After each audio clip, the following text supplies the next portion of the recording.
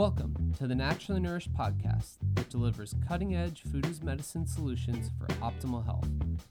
Ali Miller is a nutrition expert sought out by the media and America's top medical institutes for her revolutionary functional medicine interventions.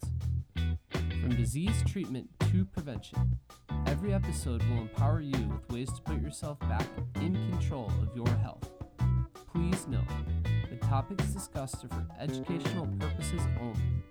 Now welcome, integrative dietitians Ali Miller and her co-host Becky Yu. Welcome to episode 195 of the Naturally Nourished podcast. Today we have guest Dr. Paul Saladino, and we are talking about flattening the fear in the constructs of the pandemic. And we'll also be talking cracking the carnivore code.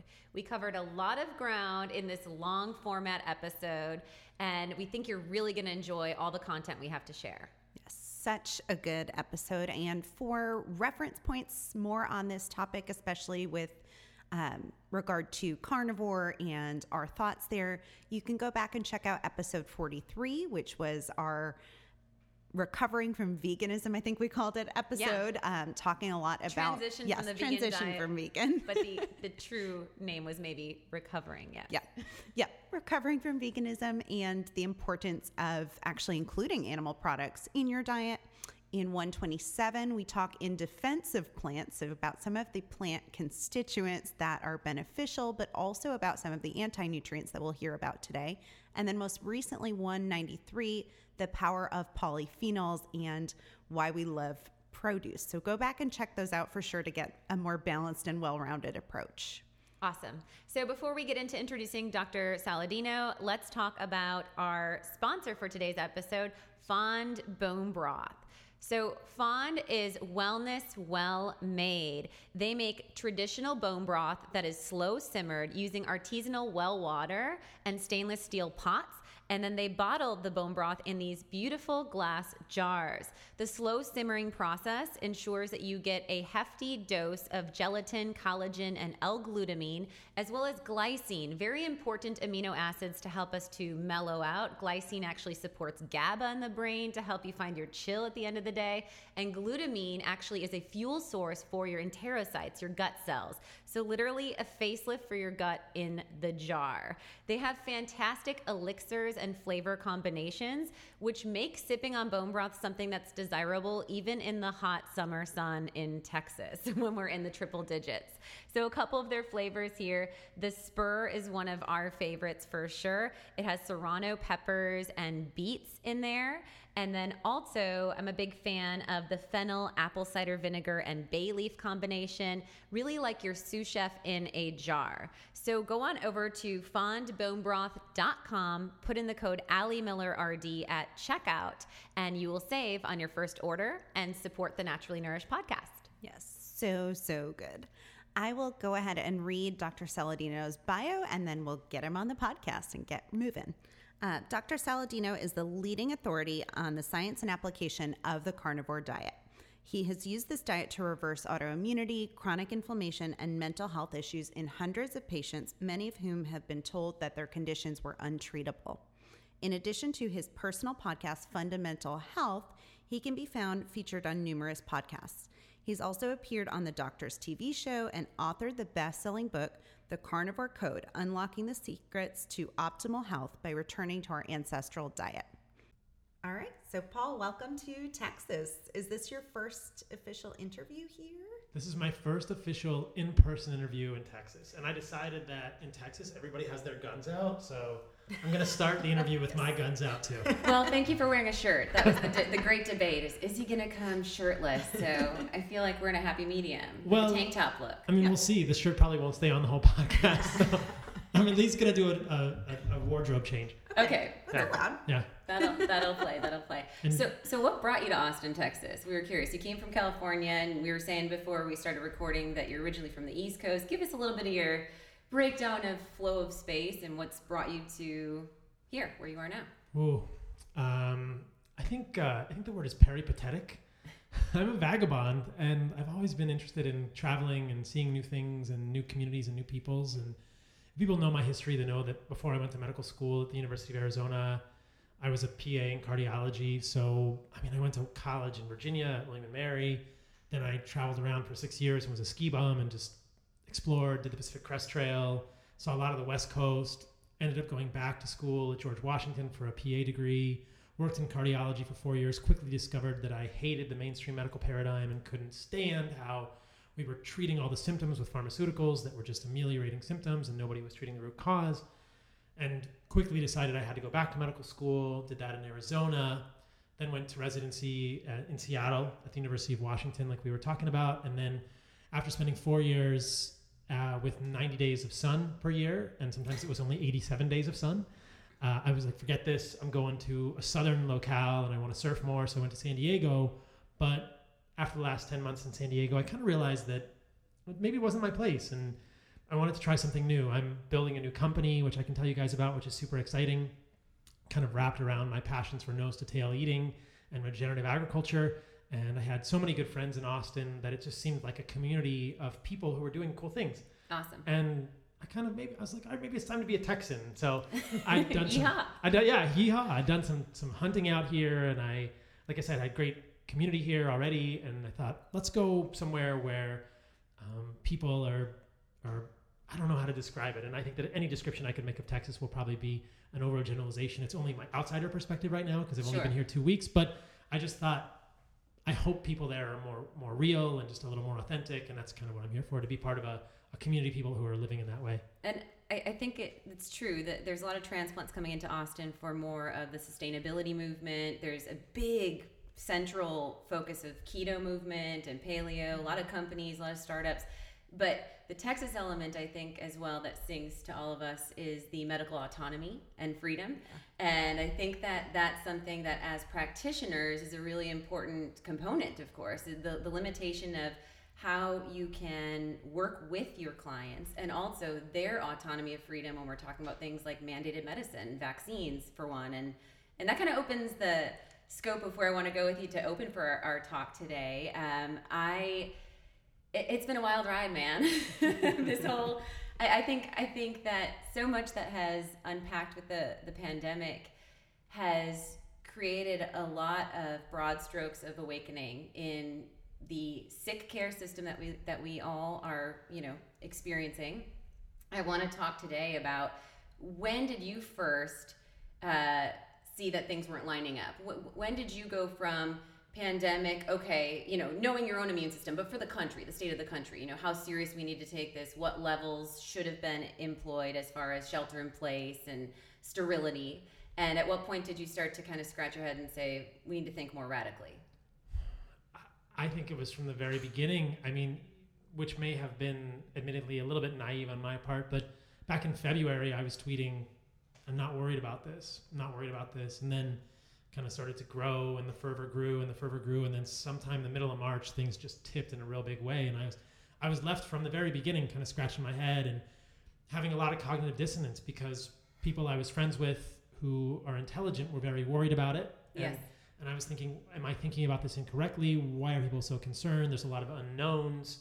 And so from the very beginning, I was just kind of confused by it, and whether I wanted to or not, kind of found myself thrust into the sort of maelstrom of trying to make sense of up or down, yes, or infectivity rates and R-naughts and transmission rates and death rates and case fatality rates. And, is it a big deal? Is it not a big deal? Who's it affecting more or less? And so it's been like you say, it's been a wild ride and a very confusing ride. And even to this day, we're recording this, mid-June in 2020, there's still debate about this. And, right, there's new data every day, but people are still arguing about this virus. And I think that the sentiments are generally kind of shifting, but it's very regional. Yes. And one of the reasons I came to Texas was because it seemed like people here had their head on a little more straight about it, and there wasn't quite as much fear, or there wasn't quite as much infectivity of the fear as there is in California. But I respect people's right to choose absolutely how they respond to any pandemic. But it's to me, it's a mirroring of what we're seeing with so many health issues, where the media is only going to give you one side of it, and I just haven't seen a complete picture of it presented by the media, which has been pretty frustrating. Right. We got attacked because in February we put out a podcast and, talked about the what we had anticipated risk factors were. You know, we always do seasonally how to support your immune system, and we got attacked by, I'll leave him unsaid, but some of the calorie in, calorie out camps that I like to call anti-science, you know, saying that, oh, how are we capitalizing on this pandemic? And we kept saying, no, what we're trying to do is put common sense into this pandemic, and the media is trying to drive this fear-mongering response. I've never in my life, which is 35 years of age and not that long, I understand, but when speaking to my parents and others, ever seen a pandemic being sensationalized to the level where every commercial on your television, which we don't watch often, but I was awestruck in March when I turned on my TV, and every commercial had an element of their speech that said, contact list drive-through, or, you know, everything was actually updated to be within the narrative of COVID. Everything either had a visual mask or had we know things are different now, and it's hard to adapt to the new normal. That kind of messaging really freaked me out, man. And it took me until March 12th was my great awakening, because I told my mom on the phone, I said, I will either be in jail or murdered because I see the truth and I need to speak it. I'm not sure how to navigate. So I want to thank you, Paul, because your voice and Dr. Ben Lynch's voice and Mike's voice, all, and Ben we've had on the podcast, and Mike not, I've been on his show. It's on our list, though. But yeah, we'll get him. But all awesome peers where I finally felt like, okay, I can come out with some truth. I can talk loudly anti-mask. I can talk herd immunity, and I can speak my truth, and it's a trembly truth, but there's a way to do it. And these guys aren't being, you know, removed yet from all the space, and I need to risk my brand for the integrity of seeing something that's not lining up as a practitioner, because at the end of the day, if I don't have authenticity and I don't have my character and I see something and I'm not speaking my truth, then I'm not living my life. But it's very challenging, and there's so much nuance, and one of my great disappointments throughout it has been people like this person and many in that camp who have tried to make those of us speaking our truth look bad. And this has been one of my greatest disappointments, is people, I don't know whether to call them super trolls or just mudslingers, but there's a large group of people on Twitter and Instagram who seem to have trolled their way to the top. And I don't know, it's the top of a pile of poop, I guess. But, you know, like we live in such a strange social media environment that you can make a name for yourself by contributing nothing of value. Yes. And all you do is criticize other people, which is what these people are doing. I mean, I look at what a lot of these super trolls, for lack of a better word, or just, you know, super negatively looking people, like, I look, when was the last time that person contributed a unique idea that made someone's life better beyond calories in, calories out, beyond if it fits your macros, beyond you can eat a Pop-Tart, right? Beyond you can eat half a Pop-Tart. It's like they're not contributing, like they make their living. All foods fit. All foods fit, right?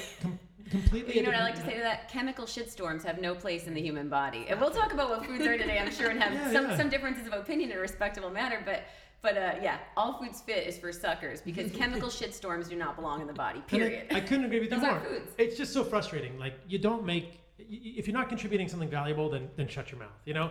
And let the consumer decide. And the people who have made a living or made a name for themselves by calling out people is just, in my opinion, the lowest form of sharing information in today's world. And I don't think it's very, very palatable or very, it doesn't advance the paradigm in any way. So sure. It's a shameful thing, in my opinion. And I appreciate your voice in this too. And for me, it was the same kind of thing. It was looking around and going, why do I think about this so much differently than other people? And seeing Mike and Ben and other friends, and they were seeing the same things. Like, okay, I'm not crazy. Right. It's just, we see the world differently. And the lens that I see the world through is similar to yours, which is, you're not going to be able to hide from anything. You can't hide from a virus. Like, you can't hide from the chicken pox, or you can't. Right. We don't hide from things in this life. Our ancestors never have hid from anything. You face it head on. And I did a podcast with Kyle Kingsbury, and he had this great sort of analogy, or this great imagery of the bison. When they know a storm is coming on the plains, they stand shoulder to shoulder and they go into the storm. And they realize that if they push through the storm shoulder to shoulder, that's the fastest way through the storm. If they run from the storm, then the storm just follows them and it's longer. But they just move shoulder to shoulder and they go straight into the storm. And I thought, that's the way we should be living as humans, without fear. If there really is a virus on the face of this earth that is strong enough to take you out or to take me out, then let it come. Because I'm not going to stop living my life. And I think that is the antidote to the media fear-mongering that we're not hearing ever. You can't hide from anything. After coronavirus is going to be something else. And as you've said, as I'm trying to say, the media is just not talking about how to make yourself healthy. It's just all about hide in a cave, go cower somewhere. Totally. Let's talk a little bit about the metabolic disease connection. I think that's been one of our greatest frustrations collectively here. Yes. Is that we've talked about comorbidities a little bit. There's been a little bit in the media, like that Wall Street Journal article on how low carb could potentially protect you from this pandemic. But like initially, I remember seeing in the New York Times, all these old people are dying and we don't know why. We don't know why the We don't know elderly are why dying. They're more at risk. Sarcopenia, vitamin D deficiency. And Right. And Diabetics are dying, and we have no idea we why. have no idea why. And we can't fix it. It's a horrible, contagious disease. So yeah, give us your spin and Yeah. unpack some facts that you've heard from interviews, or let's hear some of the kind of big highlight strings of the metabolic connection to this virus and the pandemic. And as you said, future pandemics, how we become resilient human beings, because that's what we want to shift the narrative to be, of course. So if you look at the way that humans are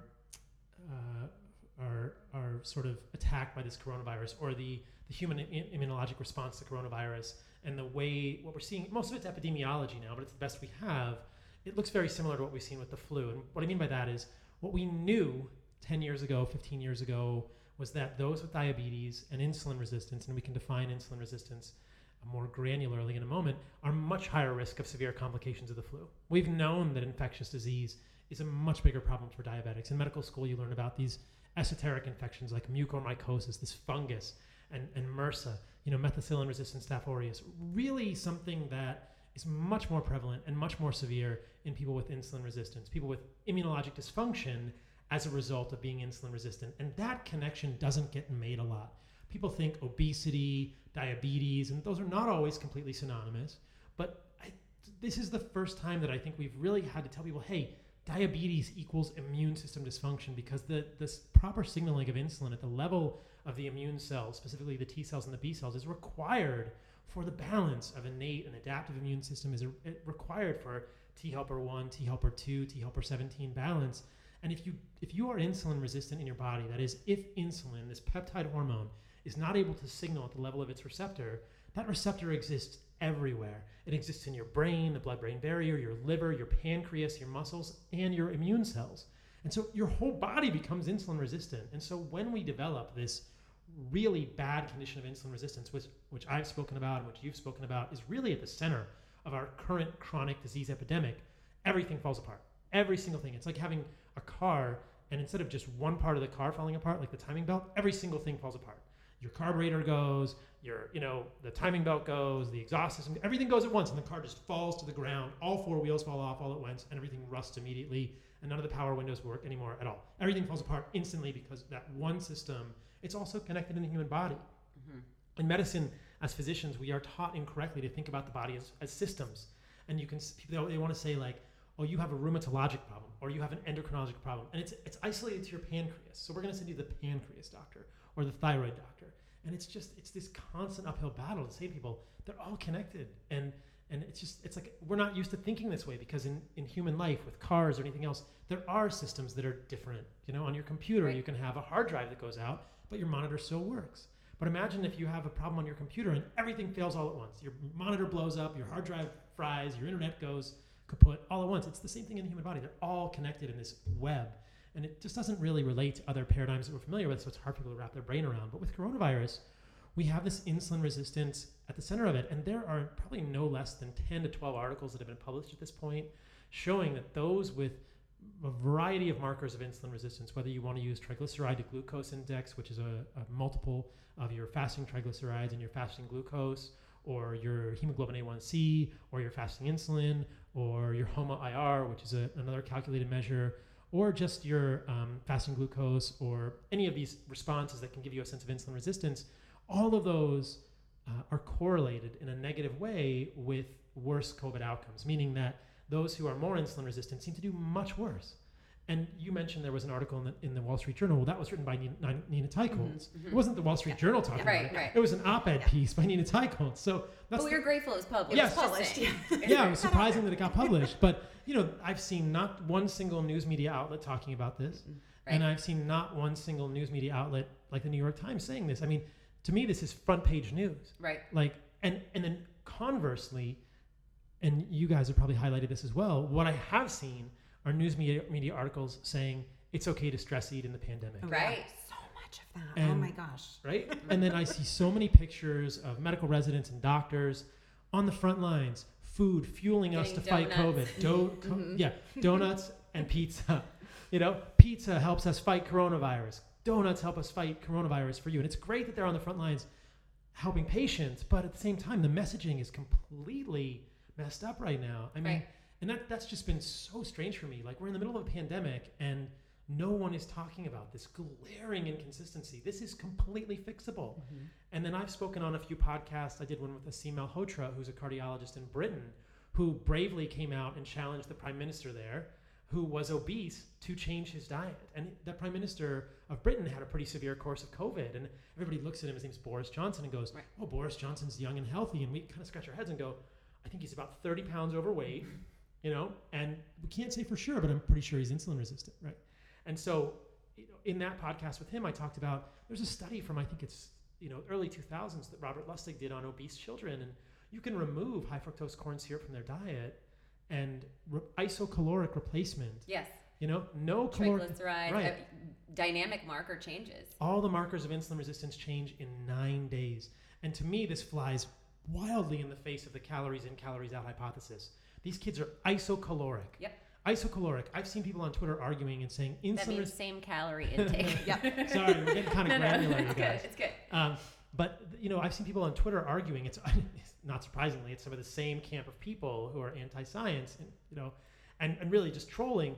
They're saying insulin resistance is related to nutrient excess and hypercalorie intake. How many papers do you want? And I think that's completely incorrect. Yes, if you overfeed someone calories, you can create insulin resistance. That doesn't mean that's the only way to get insulin resistance. And there are plenty of studies like this that show that with the same amount of calories between these kids, and you simply remove one sort of chemical, this high fructose corn syrup, this processed fructose from their diet, they become more insulin sensitive in 9 days, and they're isocaloric. So it has to be about more than just calories. And aside from a research study in a real life application, the satiety that you get from whole real food, Absolutely. it is almost impossible to gorge versus an empty calorie laden processed product. Because of the incretins. Right.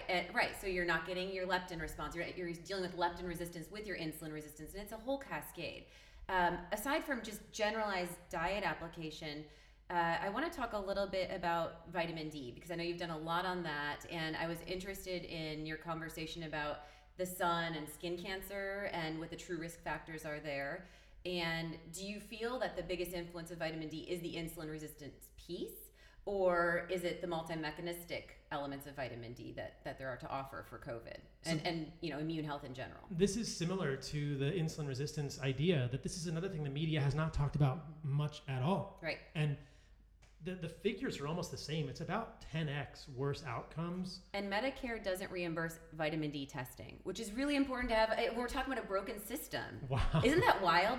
Medicare does not reimburse vitamin D testing. So you have to advocate and request it. And for people that are financially, inept or dealing with financial hardships, they have to pay out of pocket to find their number and then understand if supplementation should be applied. And I this whole time I've been saying, if we really were looking to support our country's wellness, everyone would get distributed vitamin D supplementation, at least as a base. It'd be a good start. Yeah, a start. But part of the conversation around vitamin D is whether that's enough, and we can talk about that. But what we know from the epidemiology is that those with vitamin D levels, this is 25-hydroxy vitamin D in the serum, above 30 nanograms per milliliter, have a 10 times better, and conversely, 10 times better outcome with COVID. Conversely, those with the more sort of illustrative statistic would be those with levels less than that do 10 times worse or get severe coronavirus outcomes with COVID-19 10 times more frequently. That's a striking statistic. That should be at the headline news. It's now June. Every single person in the country should be told, go outside and get sun and play with your kids. You're not going to get coronavirus outside. There have been plenty of studies which show that the transmission outdoors is essentially non-existent. You're not going to get coronavirus in a park. You don't need to wear a mask in a park. You don't need to wear a mask on your bike. We can talk about all that. You don't have to wear a mask. Or running. You don't need to wear a mask running, right? You don't need to do those things, but go outside and get in the sun, which is there are things from the real sunlight that are independent of 25-hydroxy vitamin D that are also beneficial for humans. And why is that not surprising? We've evolved in the sun. This is just a purely ancestral paleo perspective that makes tons of sense. And I've talked about this on a number of podcasts, whether this is endorphins, nitric oxide, cholesterol sulfate, other compounds that we're not aware Compounded of. with grounding because you're out in nature when Yeah. you're in the sun, that has to have an electrical influence as well. Yeah, but I think that, so what I've been telling people is go in the real sun. And I spoke in detail on a podcast with Mark Bell that I did about some of the literature surrounding skin cancer and how there is good literature to suggest that long-term chronic low-level sun exposure is associated with lower rates of melanoma. Everyone worries about melanoma. That's the worst cancer, but melanoma is not really a sun-associated cancer. People get melanoma on the bottom of their feet and on their low back, places that are not exposed to lots of sun, or they'll get it like, you can get melanoma on your tongue. You can get retinal melanoma, right? So, I mean, there's all kinds of ways to get melanoma that it's not really a sun-associated cancer, and the rates are lower in those who get mild exposure. Now, the flip side of this, without getting too granular, is that the other two cancers of the skin are squamous, and basal, and those do appear to be higher with sun exposure. Now, the further level of nuance there is whether that's related to vegetable oil consumption. I think it's very possible that yes, if you're in the sun and you're packing all the cell membranes of your barriers of your cells walls with polyunsaturated fatty acids from corn, canola, soybean oils and peanut oils, but those are more likely to be oxidized from the solar radiation. And this is something that needs to be studied. And there are studies that do correlate higher intake of vegetable oils with more skin cancer.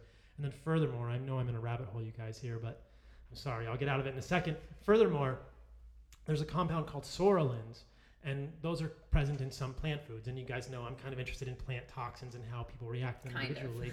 Kind of interested in plant toxins. Tread lightly, brother. That's all good. But psoralins, I mean, this is, I don't think anyone's done the studies to fully associate this, but we give psoralins to people who have psoriasis, and then they get ultraviolet therapy, and after that, there is a higher incidence of skin cancer. So the concern is that some of these plant molecules might also intercalate in the DNA of the skin cells and cause higher rates of mutations or damage when it's exposed to the sun. Regardless, I think that the way we live our life also affects our tolerance of the sun. And none of this is considered by the dermatologic community. If they have their way in Western medicine, they're going to say never go in the sun, wear sunscreen, which is full of xenoestrogens, parabens, phthalates, things which are excreted in the urine and the stool, which we know we absorb. Wear those all the time, every single day, and just take a vitamin D pill. And I've been concerned that's probably not good enough for all these other reasons. So anyway, that's the vitamin D spiel. And I would probably take the camp of both sides of the spectrum of use supplementation to get your levels above 50 and get out in the sunshine. It's about 30 minutes to get 10,000 IUs of vitamin D in a healthy liver-kidney system and in an individual that doesn't have dark melanin in their skin. So there's a lot of factors, and I think that getting the vitamin D up is optimal. Using nature as the primary source is the priority for sure. But I do think there is space for the supplementation to get you there, especially in a time of immune risk. I think there's not a lot of downside to using the vitamin D3, which is cholecalciferol, especially with K1, K2, MK7 blend. Yeah, it's probably not a lot of downside to that. We just need to be aware, because that would be the thing to evaluate. Is there a downside to supplementing with vitamin D3? A lot of people end up on vitamin D2, which is ergocalciferol, and I don't think you'd want to do that. No. That's derived from a fungus, not a good thing. Not used in the same way. But this point came up in a recent podcast I did, and it's just the nuanced perspective that don't let that substitute for real science. Absolutely. Sure. Absolutely. Because like we said, it's a multi-mechanistic impact of being outside. You are being inundated with nature. You're going to be more parasympathetic. There is a multi-mechanistic element, and that's what always goes to this root cause of how can you get a multiple of benefits from one intervention versus just a sole myopic impact. So on that vein, let's talk vaccines.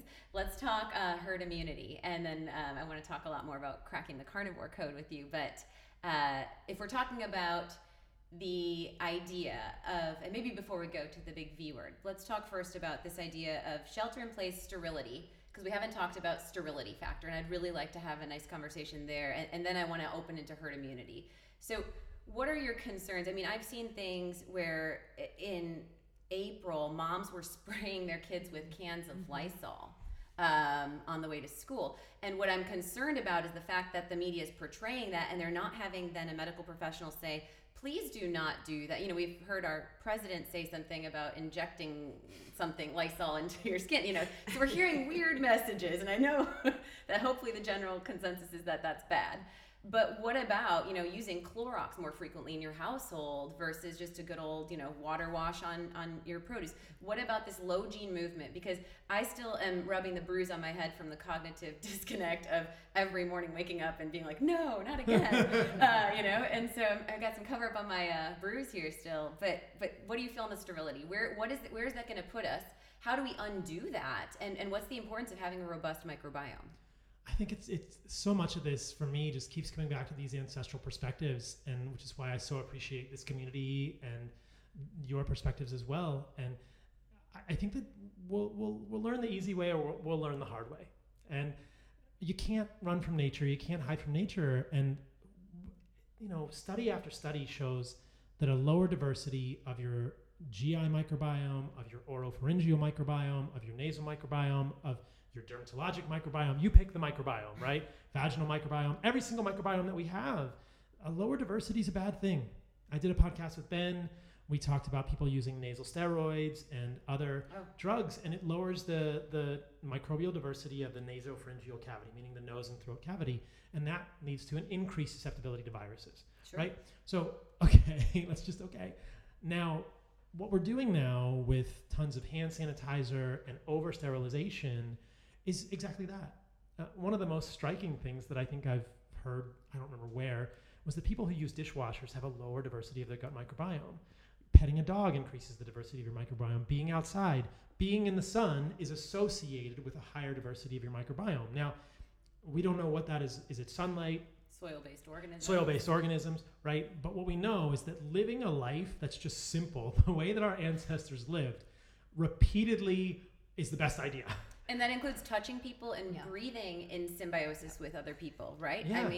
And dogs. And, Joel Salatin was recently on Joe Rogan, and I just had to laugh. He said that he gets down in the cow trough and drinks the water that the cows are drinking with all the cow saliva. Oh yeah, they drool a lot. And I was like, okay, that's a little intense, but he's in the dirt. And if you guys have been to a farm or you've been camping, you know that when you're camping, you get dirt under your fingernails. Oh man. Just camping and eating eyelids, food. Yeah, everywhere. You're gonna take in more microbial organisms. Is it any wonder that we have increasing rates of IBS and inflammatory bowel disease and a decreasing microbial diversity because we live in these super sterile environments, and we always look to the people who are living these ancestral lives, these currently living hunter-gatherers, and say, look at those incredibly diverse microbiomes, whether it's the Hadza or the Ikung or an undiscovered tribe in the Amazon, and then we go to our sink and use Purell to wash our hands, and we just can't. There's so much cognitive dissonance, and so much of this has been lost. And so yes, the over sanitization, Lysol, hand sanitizers, many of these are full of parabens and phthalates and xenoestrogens. We'll just learn the hard way eventually, but I do think it's a problem. And I think that, if you're around someone that's sick and you don't want to get sick, fine, wash your hands, But at the same time, we're finding more and more data about, rates of transmission on fomites, of viruses, and it comes back to the same thing, you can't hide from a virus. Right. And we didn't really go over this at the beginning of the podcast, but if you look at all the models, if you talk to really any virologist on either side of the issue, and I don't think enough of them have been pressed on this, or immunologists, it's really pretty hard to argue against the fact that most of us are going to get exposed to most viruses during the course of our lives. SARS-CoV-2 is a type of coronavirus that was discovered in 2019, but it's not going away. Right. And it's going to be recirculating throughout the whole globe. We have to remember that this global pandemic happened with 20 infections in China. And so New Zealand is now saying we have completely eradicated coronavirus. And it's like, that's such a false, misunderstood statement. Are you saying you're going to close your borders and you're never going to have anyone from the rest of the world ever fly to New Zealand again? Sure, if you want to live on an island and you've eliminated coronavirus or any virus, that virus will probably never be there unless you're getting it from a bird flying over and pooping on your head, transmitting this virus, right? But otherwise, coronavirus will be in New Zealand again. It will be. And the way these viruses spread is massively misunderstood. And so if you look at the two curves that were so widely shown at the beginning of the pandemic, and I think have kind of been silenced now because people are not really wanting to talk about flattening the curve anymore, because they've just wanted to move on to a different goal now, which is eliminate the infection completely or stay locked down forever. But the area under both of those curves, whether it's a steep curve, like a tall top hat, or a wide brimmed hat on the two curves that you're looking at, is the same. And that x-axis is the number of people who get exposed to the virus or the number of people who contract the virus. And so I just don't think that there's no there's no epidemiologic, there's no public health measure that I've ever been aware of, sort of locking everyone in a bubble or a cargo container for the next 6 months that's going to be able to change the overall number of people who are exposed to this virus. And that's a really important point to make, because if everyone's going to get exposed anyway, we have a different goal. It's how strong are you going to be when you get exposed to it, and how strong are you going to be when you get exposed to the next thing, rather than there's just this really insidious media messaging that we're going to hide from it and it's going to be gone. It's not going to be gone, and that's going to segue into our conversation about herd immunity. Exactly. But it's very subtle messaging now, and I think that this over sanitization is a very dangerous thing to get into. And I fear that we're going to have so much PTSD from this pandemic that people are going to be doing this for years and years, and the next generation of children is going to have a less diverse microbiome and more allergies and more autoimmunity and more problems, and people are not going to make that connection. And less empathy and less humanity, unfortunately. No, really. I mean, that's what I've been really advocating for once those CDC guidelines came out on May 19th about the back to school plan. And I know that's not your wheelhouse probably, but it is absolutely disturbing. Talking about at age 2 and above, mandated masks, talking about closing of cafeterias, closing of playgrounds, no collaboration, discourage sharing. I mean, I'm sitting here and I'm like, I opt out. I choose no. And I've been sharing with my audience is, if you're still wearing a mask and you show up on day 1, this is July, we're going into July here, and this is the policy that's being made for back to school for fall. It's going to be decided in July what happens in August when schools are opening, and some schools are opening in July. And if you're showing up, walking around wearing a mask, dropping your kid off at school, you are speaking to the narrative that is buying into that bullshit. I'm sorry, but you are. You can't expect to wear a mask and drop your kid off at school and not be signing off on the waiver that they're going to be asked 5 questions every day before they walk into school. That's so dehumanizing. Have you traveled outside of the U.S.? Nope, it's Wednesday. I was here yesterday until 4:30, but I'm 7. But why don't you go ahead and ask me these 5 dehumanizing questions like I'm in prison? This is serious policy, and my mind, obviously it's a passionate thing. I get worked up talking about this because it's just such cognitive dissonance. It is mind-blowing, and my fear is, kind of full circle with this, that when we look at lobbyists in government, the highest lobbyist distribution, we're talking about oil and gas and all these other industries, is pharmaceuticals, right? Disproportionately. And when we look at public policy, I think that we can say that public policy on nutrition has broken our metabolic health. I mean, we all very clearly say that. So not to be too conspiracy theory pushed, but if you look at big pharma and we look at food politics and we look at who's funding subsidies of these industrialized rancid oil-based crops, which are ubiquitous in any processed food, we're talking corn, soy, canola, right? Why not tell us to shelter in place so that we can be saved, so that we're handcuffed and weak, and here we are, we need you to intervene. And so that's my question as far as this herd immunity thing and vaccines. Let's talk about wild mutation. Let's talk about how, for people that don't understand the mechanisms, and we've talked about adjuvants, you don't need to go down that rabbit hole. I don't need you to go there. I know everyone likes to tread lightly on this topic, but how a vaccine is myopic versus, it's this myopic one-directional arrow, if you will, or bullet, I want to say, or dart, and how does that make sense as opposed to supporting the whole system? Right, I think that's a great point. Vaccines are analogous to Band-Aids. They're analogous to pharmaceuticals that treat a symptom and don't treat the root cause. Now, it's a complex issue, and I think that there are people passionate on both sides of this issue, and I've found myself kind of in the middle of it, trying to be very considerate of both sides. I cannot deny that there are kids out there that get harmed by vaccines, and I wish that the mainstream media would wake up to that. Just admit that there's one child in the world that got harmed by a vaccine, right? Because if there's one child in the world that got harmed by a drug, they're going to say, hey, that kid got harmed by a drug. This drug has side effects, and they're going to admit that. And they're going to think, how do we protect that kid, or how do we, but we know there are hundreds or thousands of children that have been harmed by vaccines. Now, it's not to say every child that gets a vaccine gets harmed, right? Because just like every person that takes a drug doesn't have a huge bad side effect, but with drugs that cause thousands of side effects in humans, there are conscientious efforts to protect those who may be most susceptible. We will be thinking about it. But we don't do that with vaccines, and that to me is a little bit of a disconnect. It's a double standard. Now, the other side of the issue is that I think we have to always be careful to say, what good have vaccines done? Have they done good? And I think that issue for me is a little bit more nuanced. You know, I think that we live in large populations now that are clustered, right? And, you know, ancestrally, we probably would not have been in groups of more than 150 or 30 or 70.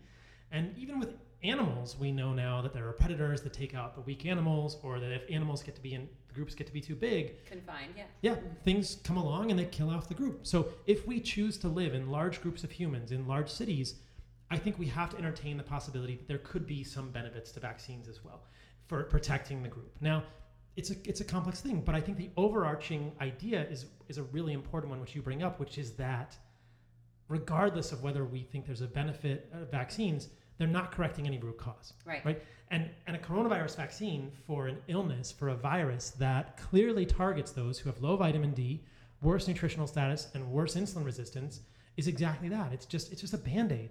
It might protect you against coronavirus if we can develop a vaccine that is safe and tolerable. It might protect you against coronavirus. But your insulin resistance will continue, and the next infection will get you. Right. And so we're just left with this kind of domino effect cascading down and saying, well, you're going to get mucormycosis, or you're going to get an amputation in your foot because you're going to get gangrene, or you're going to get you're going to get a bad flu the next year, and you're going to die from that anyway.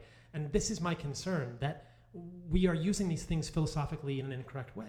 I mean, if we could see how many Band-Aids we're putting on the arm, it's like having an arm with 20 Band-Aids on it, right? We're just covering up a Band-Aid on top of a Band-Aid on top of a Band-Aid. In medicine, we do this all the time. We give a drug to treat a side effect of another drug that we gave, right? And so, you know, like, the idea is, if insulin resistance is making you more susceptible to coronavirus, fix the insulin resistance. And if we can develop a vaccine that's totally safe, then maybe we should have a conversation about it for those who are most susceptible.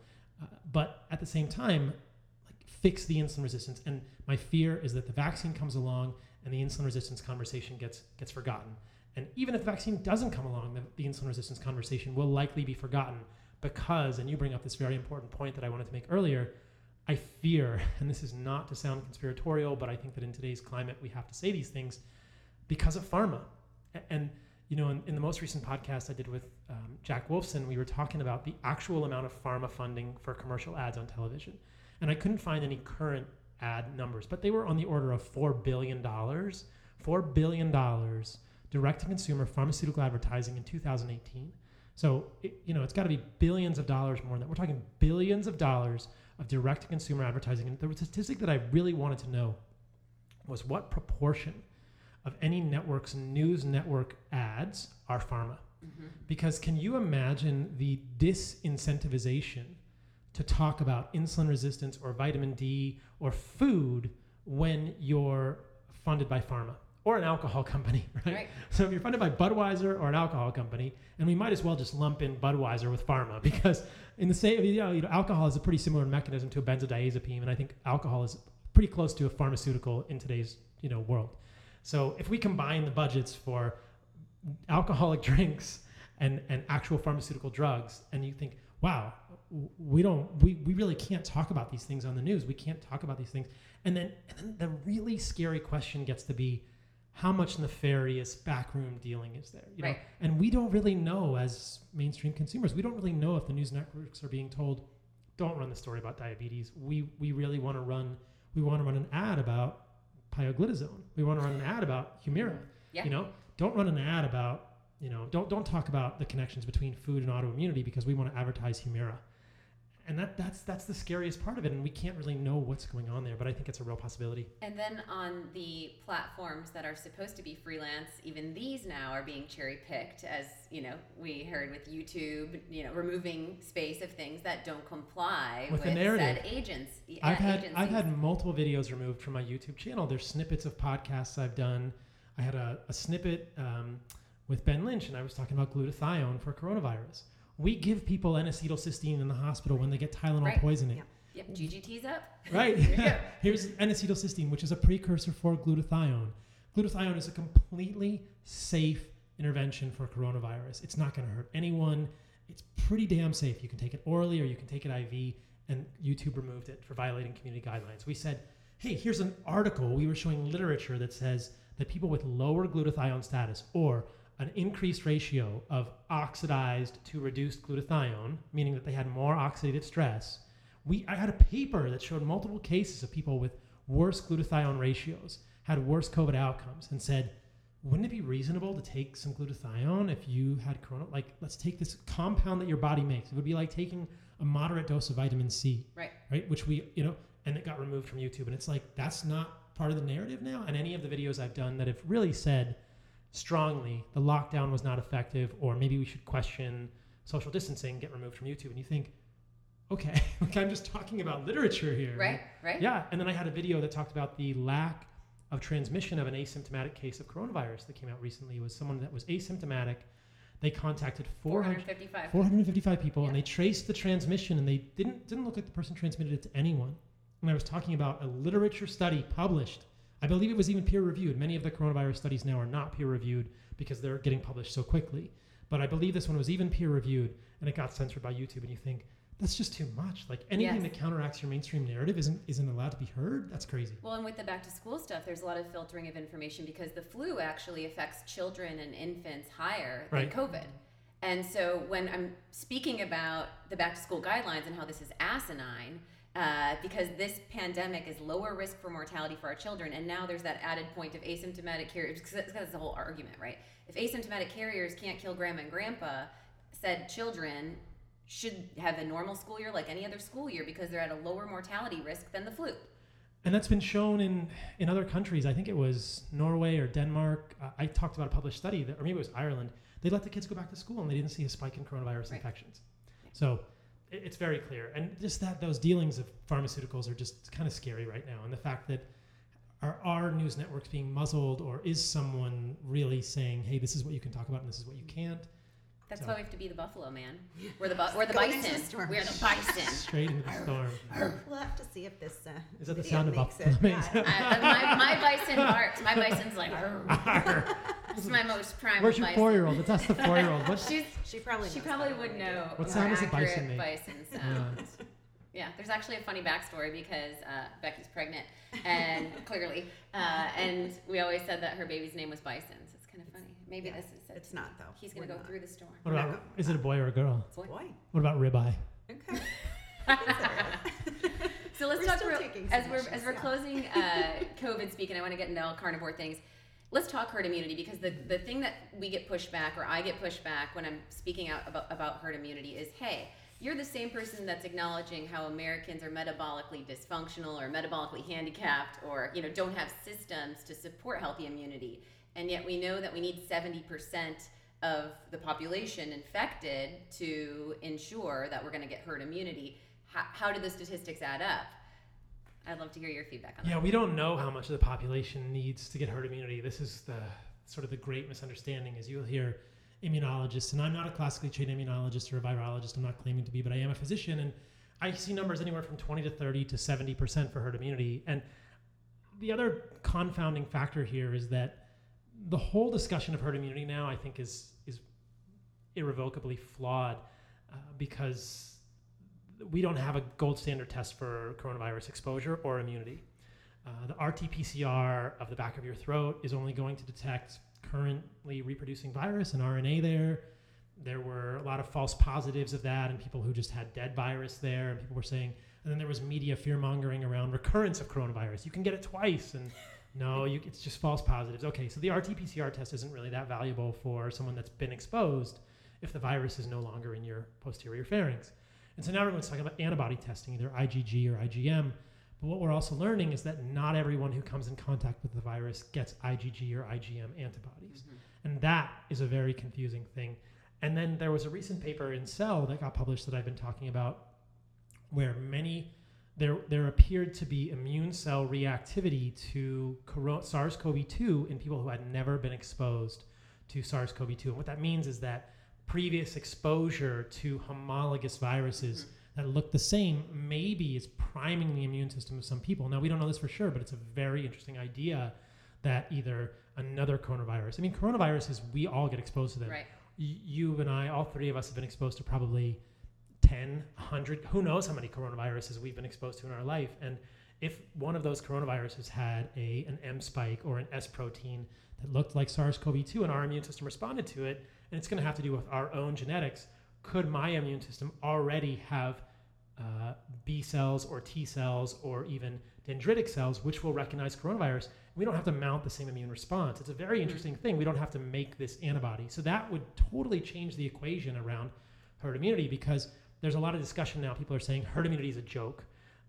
Spain has like less than 5% of people who are positive for the antibodies, and so they're saying, and the reason they're saying this is you need to still be afraid. Right. You need to still be afraid because only 5% of the population in Spain has antibodies. And you think, well, that's predicated on the notion that the antibody test is perfect and that everyone who's been exposed is going to develop antibodies. And everyone's been tested, Right. which they haven't. Right. But in population samples, you hope to be able to take a swath and make some correlation. But again, it's more fear mongering. But what the big disconnect for me is, if that's the case, and many of these countries have eased their lockdown, why are deaths not rising? If it's true that only 5% of the population or 3% of the population actually had been exposed to coronavirus, and you reopen the country, you should see deaths just wildly spike. But what we see in every single country, I can't say every single, but almost all the countries I've looked at, if you follow the death rate, you see a very, very similar curve. It's called the FAR curve, F-A-R-R. And it shows it's kind of a bell-shaped curve. And it goes up, and then it comes back down. And across the US, across Europe, Western, Eastern, across the Northern Hemisphere, we are seeing the same curve. And that to me suggests that there is something going on at an immunologic level. We would see deaths rising wildly if there was not a much greater herd immunity than we are being told about. And I think that it's just that we don't have a great test. Yeah. Because the immune system is complex, and we really can't even rely on the antibody test anymore because we don't have a gold standard. We don't know what the false negative rate is. We don't know what the sensitivity of that test is. We don't know the specificity. We don't have these because we can't calculate them without a gold standard. So if you look across the United States at different states, the death rates are not spiking. And there are thousands of people protesting in the street in Los Angeles and other countries and other states, because of the racial stuff going on now. And if that were truly the case, that only 3 or 5% of people in this county have been exposed, I really believe, I can't wrap my head around any explanation for any other consequence of just seeing rapidly increasing numbers, and you're not seeing it. Mm-hmm. There has recently been a whole lot of fervor. Cases are spiking in Arizona. Yeah. We're putting the hospitals on red alert. We're going to get overwhelmed. And you look at the deaths, there were 3 deaths in Arizona, 2 deaths in Arizona. And then, their peak of deaths was 25 a day. So they're at a 10, they're not peaking in deaths. I looked at it yesterday. June 9th, there were 2 to 3 deaths of coronavirus in Arizona. And so the cases are rising because we're testing more. And we're focusing, that's such media manipulation of numbers. I We were think so. focusing initially when testing wasn't accessible on only mortality, and then the skew got shifted to caseload. When testing is, so it's like, let's use, now that the mortality is going down, now let's talk about the volume of individuals that have it. When was the last time you heard somebody talk about case fatality rate? Right. We Not- talk about it a lot. Not since, Right. not since it dropped below 0.5%. Exactly. Not since it started to look a lot like the flu. Yep. We haven't heard anyone talk about case fatality rate, which looks to be around 0.3 or 0.3, yeah. 0.2 to 0.3, right? On the same order of magnitude as a seasonal flu. No one has talked about case fatality rate in 6 weeks because it doesn't spike fear into anyone's heart. All they're talking about is new cases. Arizona's spiking in cases. They declared a state of emergency. All the hospitals are on red alert, but there's only 2 deaths. So you can still watch. It's evolving in real time. And maybe if Arizona, for the next week gets 20 deaths a day, then you say, I say, look, I was wrong. You can see it. That actually happened. Maybe Arizona didn't have herd immunity. But that's the thing to watch. And what I'm seeing right now is that's not happening. And if we continue to see this, and it's happening in Spain, Italy, Sweden, every single country I've looked at in the Northern Hemisphere, in the European Union, the cases are coming down. And then the narrative is they're not reporting it accurately. And I think, well, then what are we even talking about? Why are we talking numbers? Why are we somebody sent me an article from The Economist and saying that Turkey didn't do as stringent a lockdown and their death rate numbers were much lower than Britain. And then someone else sent me a comment that said, well, Turkey is not reporting their numbers properly. And I was like, well, Are any of us? I We don't know. I don't know if the U.S. is reporting the numbers properly either. So Well, why are we Aunt even talking about Sue, it? and no disrespect to Aunt Sue, but who had, COPD and was hospitalized 6 times within the last 3 months, died with COVID, not of COVID. And there's that too. So, anyway. And then there's lots of discussions, and I think that a lot of this it's like everything else. And this is probably our challenge to make this clear for people. Not everyone is in medicine or a scientist, and I'm not an economist. So if I'm going to hear about economics, I'm hoping that an economist can make it very clear to me. And maybe that's our challenge, to make this as clear to people as possible. but I think there's a lot of nuance here that I've worked toward making more clear to people. That's been challenging for me, because then the numbers, if you look at the numbers of seasonal flus, so I did a podcast with Kirk Parsley, who's also here in Austin, a couple of weeks ago, and he was showing that when there is a severe flu season one year, the next flu season is usually much lighter, because you take out the moderately weak, and those, I mean, it sounds so insensitive. That's been the thing that I've been trying to navigate, Right. is being fact-based right, when we're talking about quantitative numbers. And I'm not saying, when we're saying something was insignificant, you're talking about an insignificant value of data, not that the body, it's so sad that we have to, with linguistic BS these days of navigating sensitivity, say, oh no, I'm not saying that it was insignificant about that person, I'm saying insignificant correlate, you know, it's like, what are we talking about here? About your grandpa. Yeah. Well, I mean, of course, it's yes, human life matters. But that's been the added dance. Yeah. but if we're making large-scale policy decisions and we're looking at epidemiology, we're going to have to We have to use numbers. We have to use numbers, and thankfully, no one in my family has been affected. But I've publicly expressed my sorrow for anyone whose family has been negatively affected by coronavirus, and anyone whose family has been negatively affected by a cancer or a heart attack or a stroke or anything. Lost their left foot to diabetes. Right, or any of these things that could have happened. And I mean, I think that's a whole other conversation for a separate podcast, is our fear in Western society of talking about death. Yep. And how it's just, you can't talk about death. Well, and it's almost equally as influential, sorry, I know we have to wrap on this topic, but of talking about weight. Because it's the same shame judgment element I find when I'm trying to speak truth on metabolic health, and not all foods fit, and all these same, again, medical truths. And it's like, no, I'm not coming at a place of judgment or shaming you on your lifestyle choices. What I'm stating is that statistically, if you continue to eat in this way, if you continue to live this type of lifestyle, this is your disease risk. And it just is. But unfortunately, that's a sensitive topic as well. Sure.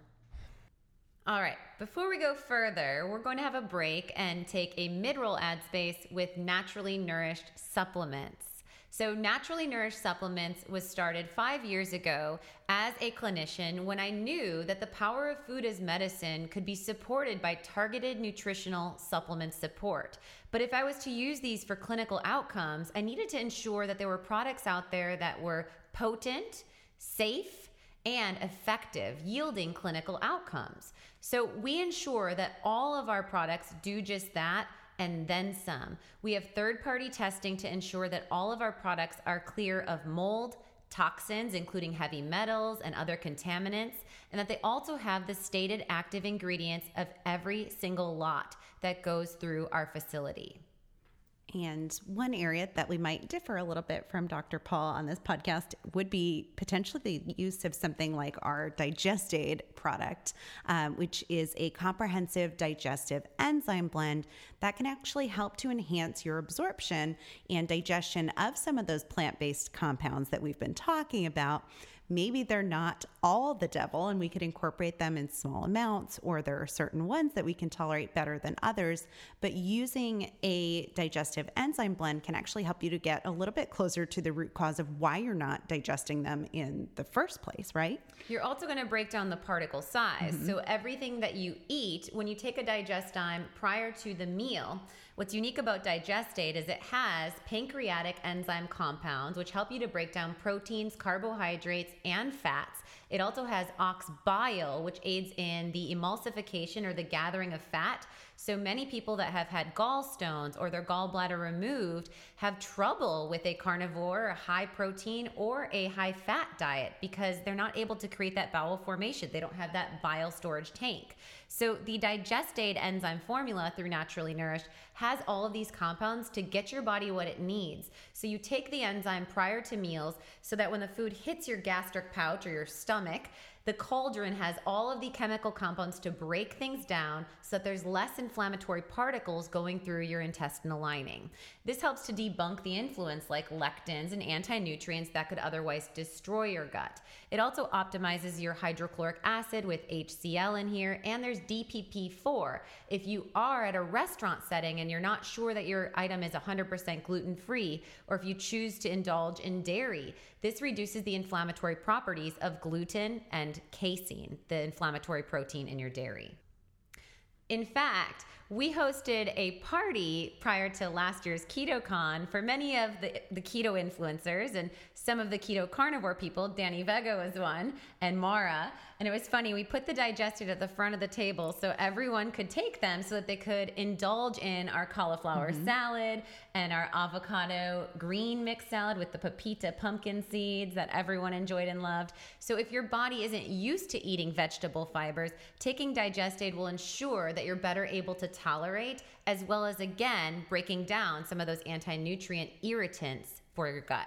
Yes, absolutely. So head on over to AllieMillerRD.com to check out Digestate, as well as our full line of food as medicine supplements. And you can take a quiz while you're over there to find out what supplements might be best for you. Moving beyond pandemic talk, or maybe just closing thoughts on this, because I think we could go literally all day, and I want to hear about your book. Yes. But what would you say is our biggest action step? So how do we become the bison charging into the storm and, as you say, flatten the fear? Like, what do we need to do as, educators in this space, and also just as a society?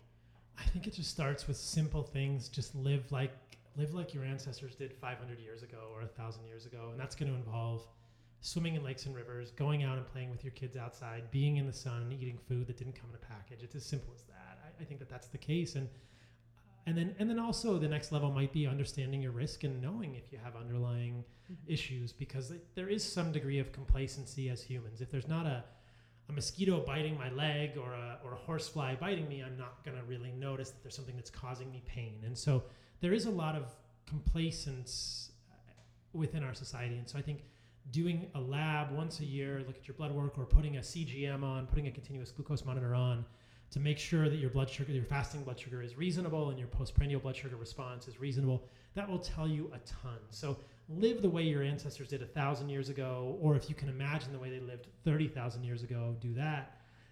But and do just a little bit of testing, a little more screening than the average primary care doctor is going to do. You're going to go to them, you're going to get a CBC and a comprehensive metabolic panel or a basic metabolic panel, but add an HSCRP, a fasting insulin, a fasting glucose, and wear a CGM for 2 to 4 weeks, and you'll really look under the hood. As humans, we think about the maintenance of our cars in a much more detailed way than we do with our bodies.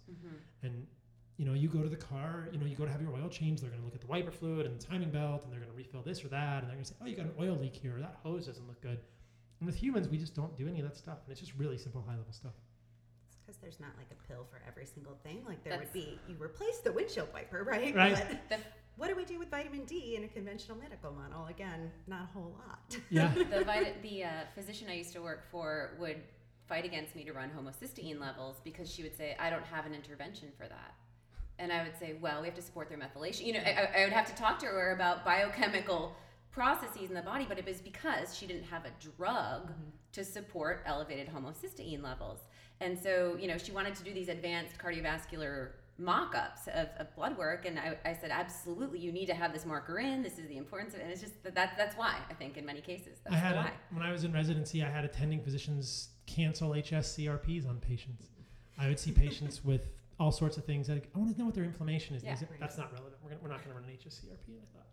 Let's talk, Paul, about your book, The Carnivore Code. Let's talk about how your personal diet has evolved, and you open in the book with your journey with autoimmune disease. I'd love to hear you unpack a little bit about that. Yeah, so already on this podcast, you really can't get away from talking about diet, right? And already on this podcast, we've talked about insulin resistance. We've talked a little bit about autoimmunity. I think that they're connected in a lot of ways, having to do with underlying inflammation. But even before coronavirus, this was the type of thing that I was super fascinated by. What are the building blocks? What are the biggest levers in human health and disease?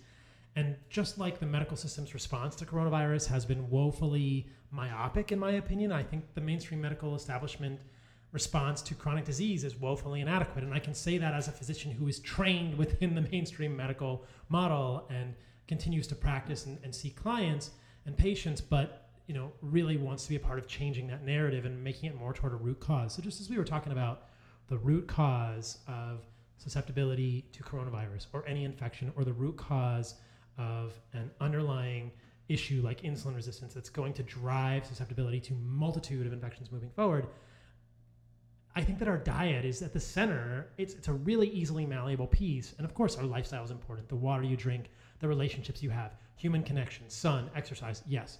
But our diet is a huge piece with our immune system. And so throughout my training, I had always been curious, what diet works best for me? And then using that as a model to scale, could that be relevant for other people as well?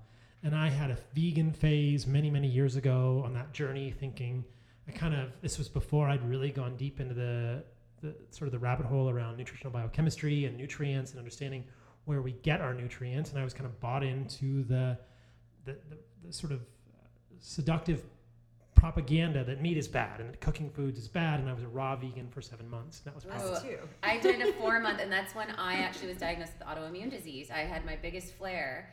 And it's because I highly attribute that to the raw vegan diet, most definitely. Terry Walls says the same thing, that when I interviewed Terry, she did a pretty strict low-fat vegetarian diet for 20 years and attributes her multiple sclerosis and autoimmune disease to that. Now, what aspect of that is most triggering to autoimmunity we can talk about as an interesting conversation, but what I found with my raw vegan diet was that I lost about 25 pounds of muscle.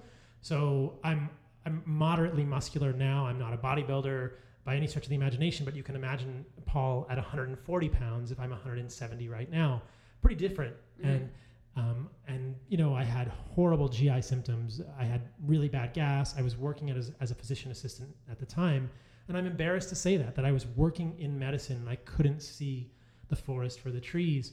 And I pity the people that I shared an office with, because I had it was so bad.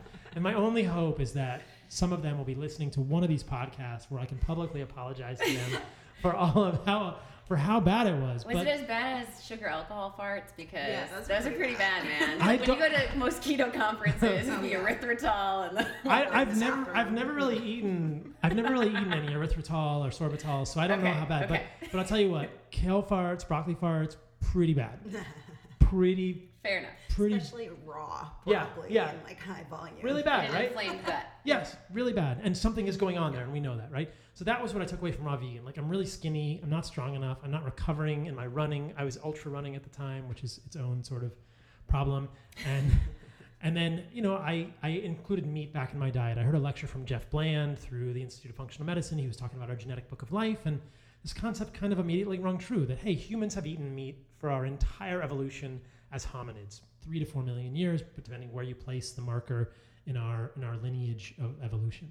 And that's a key part of our nutrition. And so I incorporated that back immediately, felt better, immediately gained some muscle back, and was on kind of an organic paleo diet. I've always been intentional about my diet for probably the last 20 years. An organic paleo diet for the next 12 to 13 years. And throughout the time, continued to have eczema. And I had eczema when I was a child. I was an asthmatic child. I remember my parents, God bless them, feeding me Theodore, which is theophylline, in my applesauce growing up, and forcing me to take inhalers. And my dad's a physician, my mom's a nurse, so I was wildly over medicated, which probably didn't help with my own gut microbiome and the diversity there. But I had asthma and I was atopic. I had my own autoimmune issues growing up, and there was never any talk of what could be causing these. So I continued to struggle with those even after I included meat back in my diet. And I was eating, general paleo foods. I was not eating seeds, or I was not eating grains. I was not eating beans. And I introduced raw dairy occasionally, took it in and out, but most of the time I was not doing any dairy. And so I kind of started down that functional medicine paradigm and thought, okay, I really think food is triggering my autoimmunity. So what foods could it be? And I think, well, there's nightshades, so I'm going to cut out nightshades. That didn't really help. I had some really bad flares. And then what about this or that? So I just kept cutting things out. In medical school, I had some very bad eczema flares. I was doing a lot of jiu-jitsu. I got really bad eczema on my elbows and knees to the point that it got super infected. It became impetigo, and I became septic. At one point, it was a mess. So I thought, all right, I need to cut out more. And I just kept cutting plant foods out that I thought could be triggering my own autoimmunity. And it got to the point in residency after I had yet another bad eczema flare after taking some medicinal mushrooms. So I had gotten some like chaga and reishi and cordyceps, or not cordyceps, some lion's mane. And I did a bunch of those, or I took a bunch of those, and I had a really bad eczema flare. Whether that was the trigger or whether it was a combination of things I was eating remains to be seen. But I thought, okay, this is crazy. Like at that point, I was basically doing the mushroom powders, lettuce, avocado, and berries, and then grass-fed meat. Mm-hmm. I'm just going to cut out all the plants. The functional part, medicine part of my brain went crazy because I thought I must have fiber in my diet. And then what about all these beneficial compounds in plants? Surely polyphenols are beneficial. I know they are, but I thought, I'm going to think about this outside the box and do a little more research, and I'm going to cut these foods out. And I went to a diet that was all animal-based. This is a strict carnivore diet. And in the beginning, I actually didn't do it keto. I included some honey, a moderate amount of honey in my diet every day, because I was in residency and I think I was stressed, and I thought, I don't want to do full carnivore and a keto adaptation at the same time. I had some fear about keto. So, but what I immediately realized when I cut out plants was I felt better, and I felt better psychologically. And this is a hard thing to describe for anyone that hasn't been to this point or done this experiment, but I've heard it from other people in the animal-based food community. I just felt more positive. I felt brighter, and the index that I joke about is how likely I was to honk at someone in traffic or, be like the asshole driver. Like that index went way down. It was like I was seeing the world through a different pair of glasses. And I thought, that's really interesting. I didn't expect that to happen. And then within about 2 weeks, the eczema started to calm down and then went away completely, and it hasn't recurred. I've been full carnivore now for 2 years. So the eczema went away, and I thought, this is amazing. There's something here, and I feel better psychologically. And at that point, I really dove in and started to really understand, like, am I hurting myself? Is my microbiome going to suffer? Do I need polyphenols? Do I need fiber? What about the short-chain fatty acids? Blah, blah, blah. All these other issues that now I've sort of become quite interested in talking about, and these alternative paradigms around them. But personally, for me, it's been a real eye-opening thing, and my diet's evolved over time. It's not that much different now than it was 2 years ago, but I don't eat quite the same foods. Eventually I let go of the honey, and I had about 1.5 years of zero-carb carnivore, and then recently have done some carbohydrate reintroduction experiments with a continuous glucose monitor, looking at my postprandial glucose responses, looking at fasting glucose levels. Happy to talk about that as well. And I've personally found that including a moderate amount of carbohydrates occasionally as like a cycling seems to work better for me from a fasting glucose and electrolyte perspective. And the carbohydrate that I find to be most beneficial for me is honey, probably because it doesn't have a lot of fiber. But what I've found with the reintroduction of carbohydrates, especially fiber-containing carbohydrates, is that my gut just doesn't like fiber. And whether that's the fact that it hasn't had fiber for the last 2 years or it really never liked fiber remains to be seen. But so that's kind of the story. I had this autoimmune disease. I was wildly conflicted about this because it flew in the face of so many things that I'd been taught in a functional medicine paradigm. And then, I had such an interesting experience that I went into the research and wrote this book, The Carnivore Code. Depending when this podcast comes out, the second edition is now pre-orderable. Cool. The second edition will be out August the 4th, 2020. There's ebook, print, and audiobook. And the first edition did great. It had a lot of sales already, and we're just hoping to get the second edition into much broader distribution. But in the book, I go through all these things that we're probably going to talk about now. Yeah. Let's talk about, in the world of carnivore, first some of the debunking things. Yeah. I'd love to have you share with my audience the myth of meat causing cancer. Sure. I think my fourth, so this is episode 194, and my fourth podcast episode was called In Defense of Bacon. This was, just talking about some of the mismessaging, but I thought that was a really eloquent chapter, and I'd love you to unpack that a little bit. Yeah, and it's really at the center of this issue, because when I talk about the carnivore diet now, I really try to make it clear that I'm not advocating that every person on the planet should only eat animal products or should eliminate all plants from their diet. What I am advocating for is twofold. And the first premise is that meat, animal products of all sorts, especially red meat, have been incorrectly vilified by wildly misinterpreted science and are a critical, indispensable part of any human diet if a human wants to be optimal. So I think that if people believe that red meat is bad for them and they reincorporate red meat in their diet, they're winning, especially if it's a really good quality red meat, right? And red meat that's not fried in peanut oil or something. So basically incorporating red meat in your diet from the best sources, which wraps into the regenerative agriculture picture, is critical. It's undeniably an indispensable part of the human diet. It's been wrongly vilified. And we'll talk about why and how it's been wrongly vilified with this cancer equation. The second premise of a carnivore diet, when I talk about it, is that plants exist on a spectrum of toxicity. And we can get into this too. And they do. We know that plants have toxins. They're rooted in the ground. And I want people to realize that as plants exist on a spectrum of toxicity, it's going to be important for the individual to understand which plants they may be more or less sensitive to. And for many people, eliminating all plants for some amount of time provides a great blank slate from which to then reintroduce if they want to, and to find that they are sensitive to this one and not that one. But a lot of this has to do with our individual variability in terms of CYP 450 systems in the liver, these sort of phase 1 and phase 2 detoxification systems in the liver with these compounds in plants, and the way that our gut flora is looking, the way that our gut is at baseline, how inflamed or not inflamed it may be, how we handle fiber with our microbiome, etc. So if we accept that animal foods are really the best foods on the planet, they're an indispensable part of the human diet, they've been incorrectly vilified, and that plants exist on a spectrum of toxicity, and we should think about them in that way, and if we're going to include plants, maybe understand which are more or less toxic in general, and which may be more or less toxic for us. I think that's going to get people 95% of the way, and I think there's a lot of room for a carnivore-ish perspective, which is really what I advocate for in chapter 12 of the book as one of the possibilities for people. And I'm writing a cookbook, which will be out this winter, which is mostly a carnivore-ish perspective, thinking about which are the least toxic plant foods to include in addition to these sort of central animal foods. But back to that first premise, I do think meat has been incorrectly vilified for so many of these, in so many of these ways. And one of the biggest is that it causes cancer. And your listeners will no doubt be familiar with the really large divide between epidemiology and interventional research. And that isn't even an accurate characterization either. It's really interventional epidemiology or observational epidemiology. But just for the sake of colloquial discussion, epidemiology refers to observational studies where there's no real experiment being done.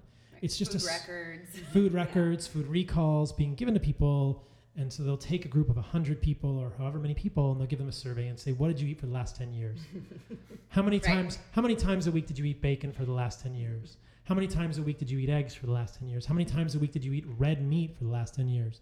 And then they'll look at those people and they say, hey, look, the people who say that they ate more red meat have more diabetes. Therefore, red meat is highly associated with diabetes. And that's what gets reported in the media. Right. And the syntax is subtle, and the layperson is easily misled. And it's not fair, and it's the media's fault, because what the media will report is that red meat is associated with a higher risk of X. Heart disease, shorter lifespan, cancer, etc. But the key word in there that I want the listeners to be aware of is associated. As associated. You will never hear in the press, red meat causes cancer. Because they can't say that, because it's never been proven. But they can say red meat is associated with cancer. Well, you know what else? Like, there's this great website, Spurious Correlations. Have you seen this one? No. The number of movies that Nicolas Cage has appeared in per year is associated with was highly associated with the rate of death by violent homicide every year. The per capita cheese consumption in Wisconsin is associated with like drownings in a pool. The per capita consumption of margarine in Maine is highly associated with the divorce rate in the state every year. Does that mean that Nicolas Cage is somehow causing people to die deaths by homicide, or that cheese consumption is associated with drowning, or that margarine is associated with divorce? No, it's causing a divorce. No, these are correlations. Right. These are correlations, and yet the media loves correlations. Mm-hmm. And the reason these correlations happen repeatedly is because of the messaging in this Western country. And I'll get around to the meat and cancer thing in a moment, but what have we been told? I think most of your listeners will be aware that the mainstream narrative for the last 60 years, 70 years, since Ancel Keys, since the McGovern Commission, since Richard Nixon, has been that red meat and saturated fat are bad for humans, and that it's okay to eat low fat. You can eat as much sugar as you want as long as it's low fat. And that is a very pervasive narrative in our culture. You could survey people on the street and offer them a low-fat cookie that has lots of sugar and a steak and say, which is better for you? And I think 9 out of 10 people would say the cookie. Especially if you add that it has fiber in it. Yeah. Fiber, or maybe this is a whole grain cookie, or it's a Ritz cracker, or it's multi-grain Ritz. Yeah, maybe. Ooh.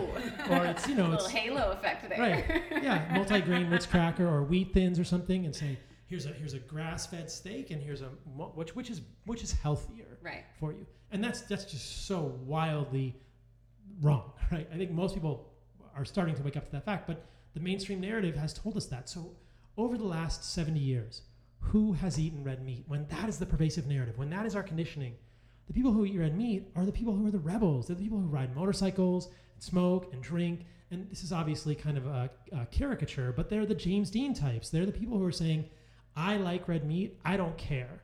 They're also going to do other things that are more dangerous. They're less likely to get colonoscopies or mammograms They're more likely to smoke. They're less likely to exercise because they're just kind of the rebel type of people. This is what's called the unhealthy user bias. Yes. And the reason we know this exists is because you can go to somewhere like Asia and do the same epidemiology. You can look at men and women in Asia and say, how much meat did you eat over the last 10 years? And what you find is completely the opposite of the West. The men who eat the most red meat have the lowest rate of heart disease.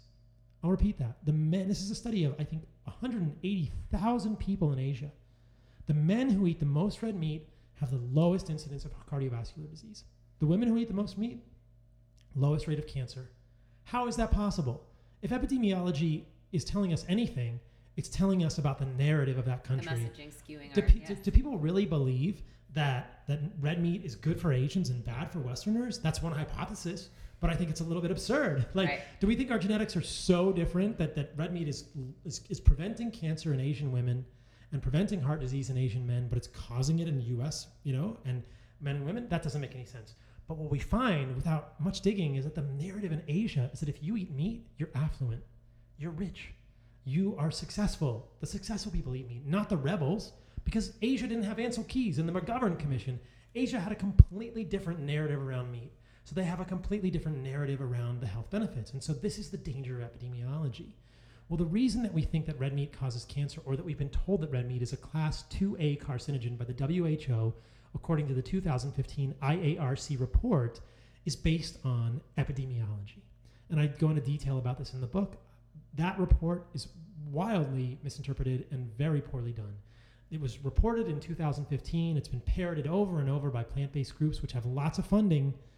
And then in 2018, the actual manner in which they did the study came out, and we learned that out of 400 studies they could have considered for that judgment, they included 14. And of those 14, all of them were epidemiology. They excluded 386 studies from that study, or from that thing, many of which were interventional, many of which were epidemiology, which did not show any association between red meat and cancer, and many interventional studies which did not show any association between bacon or pork or red meat and cancer in both animal models. Nobody's really ever done, there are some interventional studies with red meat and inflammation in humans that we can talk about, and those clearly show that red meat does not cause inflammation in humans, but nobody's done an interventional trial in humans with cancer. Right. They've only done interventional trials with red meat in animals, and they don't cause cancer in animals. But they excluded all those, and they only took 14 epidemiology studies. Well, of the 14 epidemiology studies, how many do you think showed an association between red meat and cancer? The minority, meaning that 8 of the 14 showed no association between red meat and cancer. And that's just crazy, right there. The majority of the studies that they are considering showed no association between red meat and cancer. 6 of the 14 showed an association between red meat and cancer, but 5 of those 6, that association was not statistically significant, meaning that the calculations weren't convincing enough. We don't even know if that's just a calculated error. And again, this is epidemiology to begin with, which is confounded by healthy user bias. In only 1 of those 14 studies was there a statistically significant association between red meat and cancer, and it was done in a Seventh-day Adventist community. Seventh-day Adventists are a religious group that advocates against meat eating in general. So unhealthy user bias is going to be even more pronounced in a community like that. This is like a community that you are shamed if you eat red meat. Sure. So who eats red meat in a Seventh-day Adventist community? The people who are just completely off the rails. They're not going to be doing anything else healthy, or potentially. And if you look at the subgroup analyses, what we find is that those people who were where the red meat was most associated with cancer, the highest odds ratio was found in those who were obese. So the obese people who were Seventh-day Adventists or living in a Seventh-day Adventist community where you get shamed for eating red meat, that was the highest association between red meat and cancer. Can we just wrap our head around the possibility that those people were a little bit rebellious and potentially had some underlying insulin resistance that might have confounded things? So this is the difference between correlation and causation, but this shred, this minuscule scrap of evidence is what the mainstream propaganda, the mainstream basic brainwashing around that's the only thing that people can point to. When you say red meat causes cancer, that is what people are pointing to. And it is a fairy tale. It doesn't exist. It's a shred of evidence based on a very shaky study, the majority of studies of which do not actually show this. So this is what's so scary, is that when you hear someone say red meat is associated with cancer, ask them what evidence they have for that. When I went on the doctor's TV show, they wanted to talk over me all the time, but I said to them blatantly, I said, there is not a single interventional study in existence that shows a connection between red meat and cancer, that red meat causes cancer. But there are interventional studies that show that if you increase the amount of red meat someone is eating per day by half a pound, 8 ounces, a lot of red meat per day, the CRP, the inflammatory markers, the insulin resistance markers go down. But nobody wants to talk about that. Right. This feels like something we come up against. I feel like every year we have some kind of a debunk of either the red meat myth or saturated fat. Mm-hmm. And it's never new information that comes out. It's not like a true study that comes out. It's this recirculation of kind of the BS epidemiological narrative. It's stuff that's been suppressed. Yeah. I mean, I was just looking yesterday. There's a study, I think it was done from 1968 to 1973. It's called the Minnesota Coronary Study. It was done on 9,000 people. And in one group of people, they increased saturated fat. In another group of people, they increased vegetable oil. And this is 9,000 people. And they were hospitalized. So they followed them over time. I think they were hospitalized on a psychiatric ward for 5 years. This is finished in 1973. And they found that the people who increased vegetable oil, the LDL went down. But the rate of cardiovascular events went up. Mm-hmm. I'm sure other comorbidities as well. And I'm sure their mental health suffered. Probably, but it wasn't. And then saturated fat, the rate of cardiovascular disease went down. The study wasn't published until 1989. And when they asked the authors why they didn't publish it, it was because the results didn't line up with what they wanted to see. The results didn't fit the narrative. And how many people have heard about the Minnesota Coronary Study? It's just insane. Like there are multiple studies like this with saturated fat. This is off the topic, but versus vegetable oil, that you can lower LDL with a polyunsaturated vegetable oil, but you'll see an increased rate of coronary artery disease. But nobody wants to talk about that. And the question is, as Dr. Nadir Ali has shared on the podcast, all-cause mortality actually reduces as LDL goes up. So, and that's not the rabbit hole I want to go into in this episode, because that would be a whole other conversation, and I know we'd have fun talking about that. So what is the biomarker, what's the lever that you're interested in the outcomes of your study? Or are you looking at the actual incident versus a biomarker that may have a false rhetoric or a false narrative associated within it, right? It's all the editorializing. It's all the editorializing. I mean, that's what's happening with red meat and cancer, just editorializing. Right. And so for listeners of this podcast, when anyone tells you red meat causes cancer, red meat causes heart disease, ask them for the research. Like, what research are you talking about? No one even knows the research. Most people are just parroting something they've heard. It's this zeitgeist. It's this really cancerous zeitgeist, and people just repeat things because the media is telling it. It's the same thing we see with coronavirus, right? Let's talk about how meat heals. So what are some of the, our big focus in our brand is food as medicine.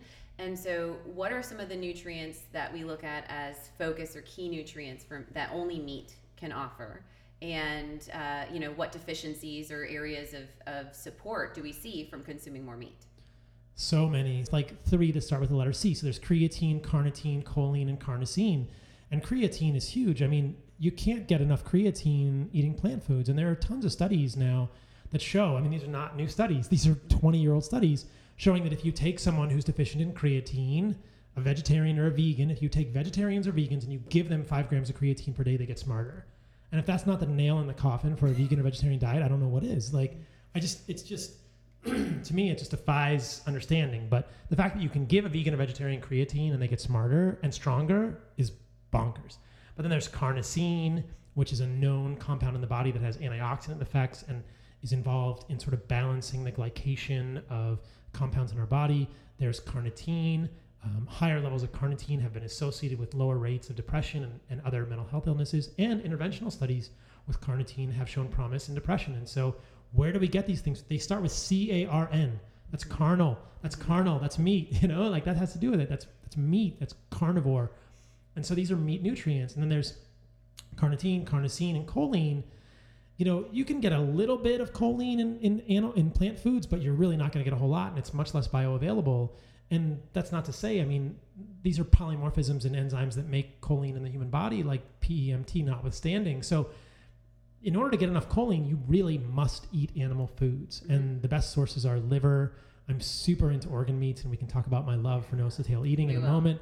But and then egg yolks. Yeah, and these are associated with all kinds of benefits. We know that a choline deficiency is going to predispose someone to non-alcoholic steatohepatitis, which is NASH, or fatty liver, because the body can't package VLDL. The body can't package lipids into VLDL without choline to make phosphatidylcholine to make the membrane of our cells.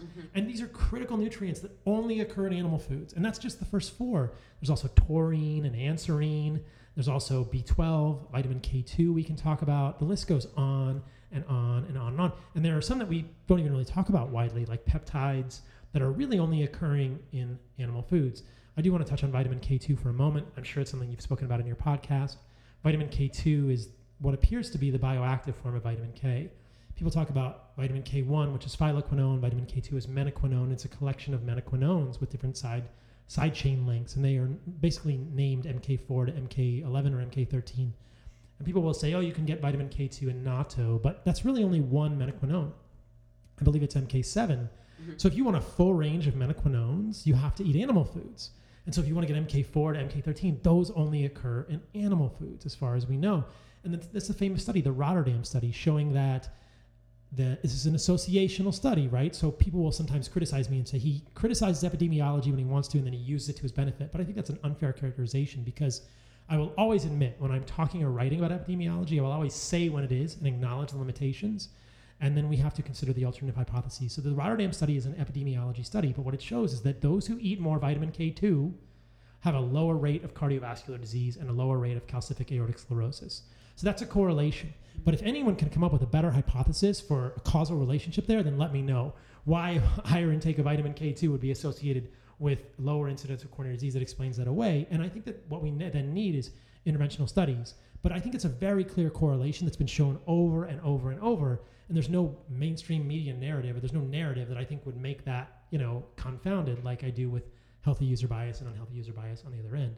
But vitamin K2 really only occurs in animal foods. And the most striking part of the Rotterdam study for me is that vitamin K1, phyloquinone, is not associated with any of those benefits.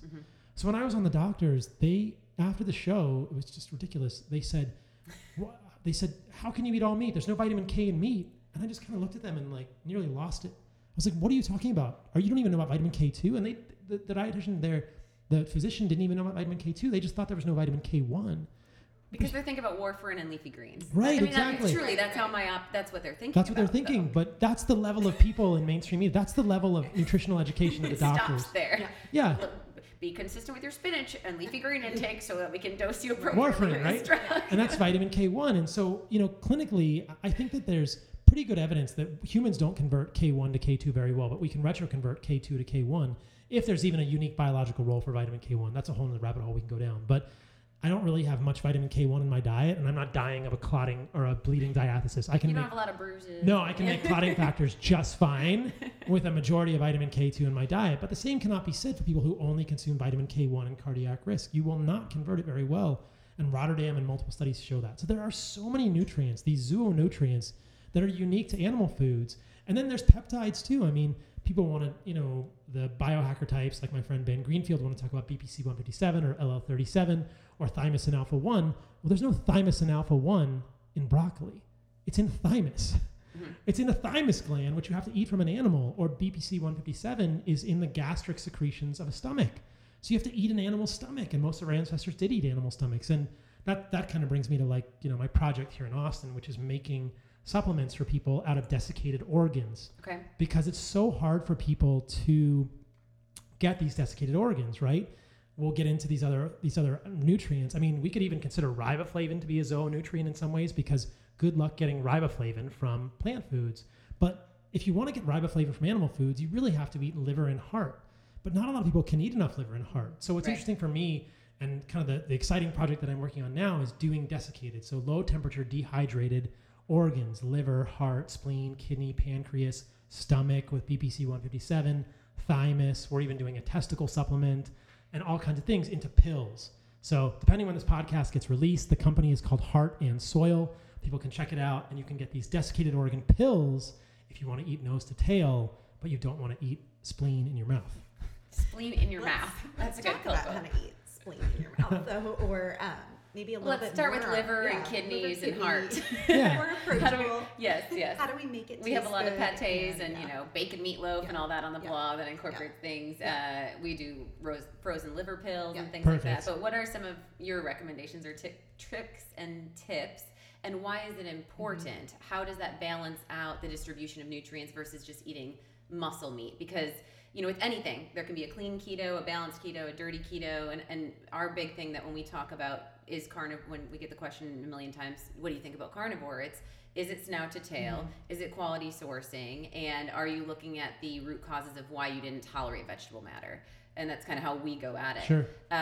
So what are the importance of a snout to tail philosophy, nutritionally speaking? It's a direct sort of segue from what we were just talking about. If you look at where those nutrients are, they're not all in muscle meat. But we've only gone to the butcher and seen ribeyes, New Yorks, and tenderloin. Those are the food groups of an animal. That's how you make an animal, right? There's a tenderloin, there's a ribeye, and if people are really savvy, they might have a flank steak or haunches, or if people are hunters, they might know about like a different cut, right? Or oxtail is like the most exotic we get. But there's all the visceral organs that humans of Western persuasions are kind of grossed out by. Other cultures are quite familiar with this. They eat heart, they eat liver, they savor even things like brain, and we don't have to go that far. That's why it's really cool to make these into desiccated organ pills. But if you really look at the nutrient compartmentalization, riboflavin is not really in muscle meat, and neither is folate. So this is my problem with, steak and eggs carnivores, and what I would call dirty carnivore, is that you're just going to become deficient in riboflavin and folate.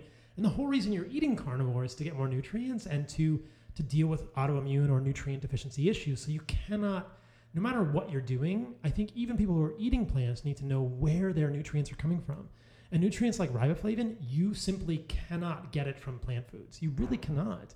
It's very, very difficult to get it from plant foods unless you're sourcing it from something very specific and eating tons of it.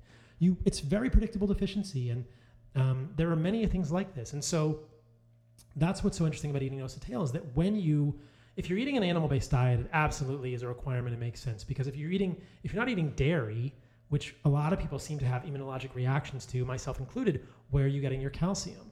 Well, others in the carnivore community just ignore that and say, we don't need calcium. And I think that's absurd. Humans need calcium, and we benefit from calcium in so many ways. And as I dug more deeply into this, what I found was that it was so cool to find that there were minerals in bones, along with the calcium, that were deficient in other carnivore diets. Boron, manganese, silica, these are all in bones. And there are other growth factors in bones. And so that paradigm is repeated over and over, that if the more organs we're eating, we're getting these kind of unique nutrients. Now, some of them overlap, right? There's heme iron in muscle, there's heme iron in spleen, but spleen has specific peptides, splenopentin, tufsin, that are very beneficial for humans that we never even think about, right? So this is the idea that there's this wide array of zoonutrients that are distributed throughout the animal that we haven't tapped. We haven't tapped, and we don't think about. At a much more basic level, in terms of getting nutrients that we even know about, folate, riboflavin, all that stuff, that's critical to eat nose to tail as well. And things like heart and liver will give you riboflavin. Liver will give you folate. Liver's a real kind of master organ in general. Kidneys are pretty high in folate. Vitamin K2 as well. Kidneys are a good source of riboflavin. But those are all absent or not as well represented in muscle meat. So eating the whole animal, as our ancestors would always have done, really fixes all those things, and it makes it so much easier. Now, if people are eating plant foods, they may get a little more diversity, but if you do the examination, which is probably onerous for most people, you'll find that a lot of the plant foods don't have much of the stuff either. So that's why eating the animal foods is the easiest way to get these organs. And your original question was, how do you do it? I'll get to that. And how much is enough? Yeah. How do you do it, and how much is enough? Right? So I think that's a good question. Yeah. So I think that having culturally become divorced from these foods, that's kind of what we're hoping to do with the cookbook, is help people understand this is how you might prepare spleen. Like, have you ever seen a spleen? Have you ever seen a spleen? No. They're beautiful. They're amazing. They're really rich. I don't even know how to describe it. They're thin, and they're very rich and dark, and they definitely taste gamey. So a lot of people are not going to be used to that. So the easiest ways for most people are to grind the organ meats into hamburger. So there's a lot of these paleo grinds, these organ grinds from White Oak or Belcampo. I'm sure there's places in Austin that are doing this. I was going to say, have you been out to Rome Ranch? Yeah, Rome is amazing. Force of Nature meats. Force of Nature, right? The ancestral blend. And you can get it that way. As you're saying, making frozen liver pills is great. Or I do liver shooters this is all kind of like a approach it will. You know, You could. I know. I was like, delicious. delicious liver shooters. But you know, Well, it's like an oyster shooter. I'm sure I can do. yeah. And I don't put it in a shot glass. I thaw the liver and I put a small amount of liver in my mouth and I swallow it down with water. So cost to benefit of hot sauce. Gotta ask it. Probably not a good thing because it has so many of these capsicum plants in it that are going to irritate the gut. And I really think those are some of the worst plants to eat are the capsicums, the nightshades. They've been shown in experiments to increase the transepithelial electrical gradient across the epithelial layer in the gut. So I think that nightshades are going to cause leaky gut in a lot of people. Lemon shooter, lime. Probably better. Probably way better. I mean, getting the liver. There's got to be a lineage to get this in this form for people that need something to chase their palate. What's the good, better, best? Yeah, and I think that's where the cookbook will come in. We have stews and pâtés that incorporate a lot of these things, and we're making a lot of the recipes with organ meats to make it easier for people. But that's also the great, as much as we're against pills, I don't think of desiccated organ pills as pills. I think of them as food. I'm taking a food, I'm low temperature dehydrating it and putting it in a capsule so that you can eat it, and the capsule's even made of collagen too. So it's just the easiest thing for most people. But if you don't want to do that, or you can't, that's probably the easiest way. But I would say the last way to do it, get the real thing if you can. Make a pâté, grind kidney into your organ grind, or grind some heart in there. Heart is actually a pretty approachable organ for most people. Yeah. It really, we have like skewers on the blog and stuff because it's a good meaty texture. Mm-hmm. Chicken heart's easy to eat. That's easy. Liver is probably the next one. So it goes heart, liver, and you could do liver pills or the liver shooters, or grind. You can do liver grind into your hamburger. And a lot of people actually like liver if it's made just kind of seared on the grill. Right. Yeah. Reasonable. Some of my older clients come around to it real quick. They're like, "Oh, I used Liver to eat and that all onions. the time. Yeah, Liver and that's onions." very standard. Like, okay, just don't order it at like Luby's because then quality. Because then it's fried in peanut oil. Exactly. That's a I'm not problem. talking that kind of liver. Yeah. So that's cottonseed oil. Yeah. Don't do that. Yeah. Don't do that. And then beyond liver, kidney, spleen, pancreas, it's probably best to either, get it in a recipe or do a stew or something. Thymus and pancreas are often made in sweetbreads. I know Anya from Belcampo has some great recipes for sweetbreads. Those are pretty doable for people. But some of the more exotic ones, we actually have a recipe in the book with testicle. Okay. But it's you might just eat it in a pill. Yeah, you and Ben can stay there. I feel like that's like a compartmentalization that I'm not sure I need to go into. But the bones are important. I do think the bones are important, and the bone broth is the other piece of that. I was that going to people say miss. connective tissue. I wanted to hear. Connective tissue is super important, and that goes back to what you said earlier with glycine and collagen and glutathione. I have an Instant Pot. It's amazing. I put bones in there.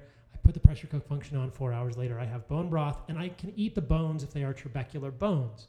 So the joints, so there's a long bone here in the humerus, but at the joint, there's trabecular bone, which is soft. And when you make that on a bone broth, you can actually eat that part of the bone. And it doesn't taste bad at all. I actually have really grown to like bones, or the crunchy parts of bones. One of my friends, an anthropologist, Miki Bendor, just sent me a paper the other day that showed evidence, I think from archaeologic sites, that humans were chewing on the ends of bones. It makes sense, right? You kill an animal, you don't know when you're going to get the next wildebeest or auroch, which is probably the ancestral relative of a cow or a bison. You're going to eat everything you can. So the long bone might be hard, but you're going to break the bone open. You're going to get the marrow. You're going to get the end pieces. And though we think of those as gross, that's reasonable. And I want people to be able to get there gradually. But I also want to ask the question, are there unique nutrients in there that we can't get other places that could enhance our life? Which is why the pills are a great thing, or the cookbook is a good idea too. Awesome. And how much, as we're wrapping up, how much of the diet of the animal matters and the genetics of the animal? Because I think that's an important point as well. When we're talking about ancestral cultures, we're talking about, wild versus the genetics of now cows in a confined animal farm versus those that are, roaming free and are more like heirloom varietals or whatnot. That the genetics haven't been as hybridized, if you will. What are your thoughts on that? Like, do you think that there's a spectrum within the meat world? Sure. And we're talking about like things like petri dish meat of making meat in a lab. Is that carnivore radical approved, or that's like, whoa, too science in there? Where's the line? Where's the buck? I definitely think that you want to eat as close to a real wild animal as you can. And I'm partial to ruminants because they eat as close to their species appropriate ancestral diet as they can. But you even get a chicken. And how many chickens eat a species-appropriate diet if they're fed corn and soy? It's much harder. Now, the concern there is that when you say that, I don't want people to think that they can't do this diet, that they have to get the best quality meat. I think that you can, we've talked a lot about kind of stair-stepping or a little bit of a gradual approach. So you get the best meat that you can, but yes, Rome Ranch, Belcampo, White Oak Pastures, these regenerative farms are the best place to get your meat for so many reasons. And then if you can hunt your own meat, that's going to be great too. And if you're eating chicken or pork, you want that to be eating it's a species-appropriate diet. How much pork eats a species-appropriate diet? Like almost none. You know, I saw a great point by my friend Anthony Gustin this week saying that if you look at the amount of linoleic acid or the amount of polyunsaturated fatty acids in most pork today, it's 10 to 20 times an ancestral varietal of a wild hog. And so that's not an animal we should be eating. You know, you should not be eating a pig that has 10 times as much PUFA and its fat as a wild monogastric pig would have. It's probably not a great idea for humans. It's not an ancestral pig. And that could affect us absolutely. And there's all this nuance here. But I also at the same time don't want it to be undoable for people because I want them to be able to take some step in the right direction toward that. And I think that hopefully that path is clear. Let's unpack like a typical day of food. I think that's like the question on everyone's mind. Yeah, and that's the question actually that we close every episode with a guest is as dietitians, what is your 24-hour recall? So yesterday was Thursday. From when you woke up to when you went to bed, what went in your mouth? Yeah, so I eat breakfast and an early lunch. I don't eat dinner, so I do time-restricted feeding. And over the last few months, I have been experimenting with reincorporating carbohydrates as honey, so I'll talk about that too. Now, whenever this question gets asked, I think it's important to give the caveat that the way I eat, which I've detailed in videos on my YouTube channel and social media, is not the way that everyone needs to eat. I find the organ meats to be pretty easy to eat and palatable just as they are. But again, it's more difficult for some people to do that. So I'm eating nose to tail, animal-based diet, 2 meals a day. I have found that for me and most of my clients, about 1 gram of protein per pound of body weight works well. So I'll eat about 1.75 pounds of meat throughout the day, which means I'll eat a little bit less than 1 pound of meat for breakfast and a little bit less than 1 pound of meat for, quote, lunch or dinner. And that's from a grass-fed. It's usually from White Oak or Belcampo. Right now I'm eating stew meat because it's leaner. It's really affordable. I can get stew meat from White Oak or Belcampo for $10 a pound. And people will sometimes criticize me and say, I could never eat that diet. It's $120 a day for all these ribeyes you eat. And I don't even eat many ribeyes anymore. I'm mostly eating $10 a pound, grass-fed, grass-finished, regenerative stew meat. I'll have egg yolks. I don't eat the whites. And then I'll have organs. And then I'll have about, I would say between 70 and 100 grams of honey throughout the day. And are you adding to the stew meat like tablespoons of tallow or lard, or so you're just eating it pretty lean? Because stew meat's pretty lean. Yeah, I'm eating stew meat pretty lean. And you're just dry searing? I missed how you cooked it. I'm sorry. So I've actually been blanching it recently. It's an easy. There's no polycyclic aromatic hydrocarbons formed in that way. And I've done experiments. You know, do I feel differently? You could dry sear it, but I'll just take a little bit of water. Or what I do now is I take bone broth that I made the night before, and I'll boil the bone broth, and I'll throw the stew meat in for a minute or 30 seconds, and then I pull it out. And I eat it pretty darn rare. And then I'll drink the bone broth. I'll eat some bones. And I'll salt it with Redmond real salt. And then I'll eat some organ meats and some honey. And that's my diet, 2 meals a day. And how much honey? I'm sorry, I missed that. About 70 to 100 grams a day. Okay. Yeah. And I've done a CGM episode, a continuous glucose monitor episode. People can see, you know, what my blood sugar does when I do that. And I talk about the sort of this concern that within keto communities we've gotten a little too concerned about a blood sugar spike that's totally physiologic and normal. Right. And it usually spikes from about 75 to 120 and comes right back down within the hour. There's no postprandial lag. The fasting blood sugar is around 75, and there's really no evidence of insulin resistance developing there or in my blood work after eating honey on a daily basis for now a couple of months. So I just don't think that the narrative that all fructose causes insulin resistance is true, and there's some nuance there as well, but that's a whole other rabbit hole to go down. That is. Yeah. But again, I did a year and a half of strict carnivore, and what I found for me was that it was great, and I had a lot of trouble managing my electrolytes doing straight zero carb for a year and a half consistently. And I think a lot of people I work with run into the same thing, and we get so stuck. And I think I may have contributed to this with my own messaging for many of these people, but they say, I'm getting palpitations or I'm getting cramps. What do? I can't manage my electrolytes. And I say, just add some carbohydrates back. And they say, won't I get fat? Or won't I get... We get really myopic. Yeah. This is good. This is doctrine. Don't deviate. All carbs are bad. Right. Yeah. And I say, no, that's not the way it works. I mean, and there's some more nuance here. And I think that for most people, the problem is the consumption of processed grains, processed sugars, processed vegetable oils, and the overconsumption of fat and carbohydrates together, which is really only something that's going to happen if you're eating a processed food. I do think that what you'll see if you do zero carb for a long time is you will just get very deeply entrenched physiologic glucose sparing. And I've been very clear, this is not insulin resistance in the same way that pathologic insulin resistance develops in diabetes. Right. You won't have a high fasting insulin, and you really won't have a fasting glucose that's massively high or a postprandial glucose. You might fail oral glucose tolerance test, which people confuse. And that's what we always say, because with a lot of prenatal people, when they're doing a keto diet or they're doing a long-term low-carb diet, it's like, be mindful that you might fail that delicious beverage that you should opt out of and instead do a CGM. Because that's not indicative. I'm just identifying that that's not indicative of insulin resistance, It's not. It's a foreign substrate in your body that your body says, what the hell is this? And that's interesting physiology to talk about, that if we do ketogenic diets for, I'd have to think about how long. I'm not sure how long it would take for someone. But our body does start to refuse glucose at the level of the muscles and spare it. And I think that that's probably something that's good in the short term and that we should cycle in and out of. And I just think that our ancestors would have gotten honey or a fruit every once in a while. I don't think it would have been the majority of their diet. I don't think we were herbivores. I don't even really think that 50% of our diet was coming from plant foods. My suspicion is that they were just fallback foods or occasional seasonal foods. But I do think the cyclic nature of it makes it a lot better physiologically. And I hear this all the time now. I'm getting palpitations, and it's like, you just need it just solves it immediately, just adding some carbohydrates back. I just think for people who are long-term strict low carb or very low carb, it's very hard to manage all the electrolytes. Body dumps so much sodium. It's tricky.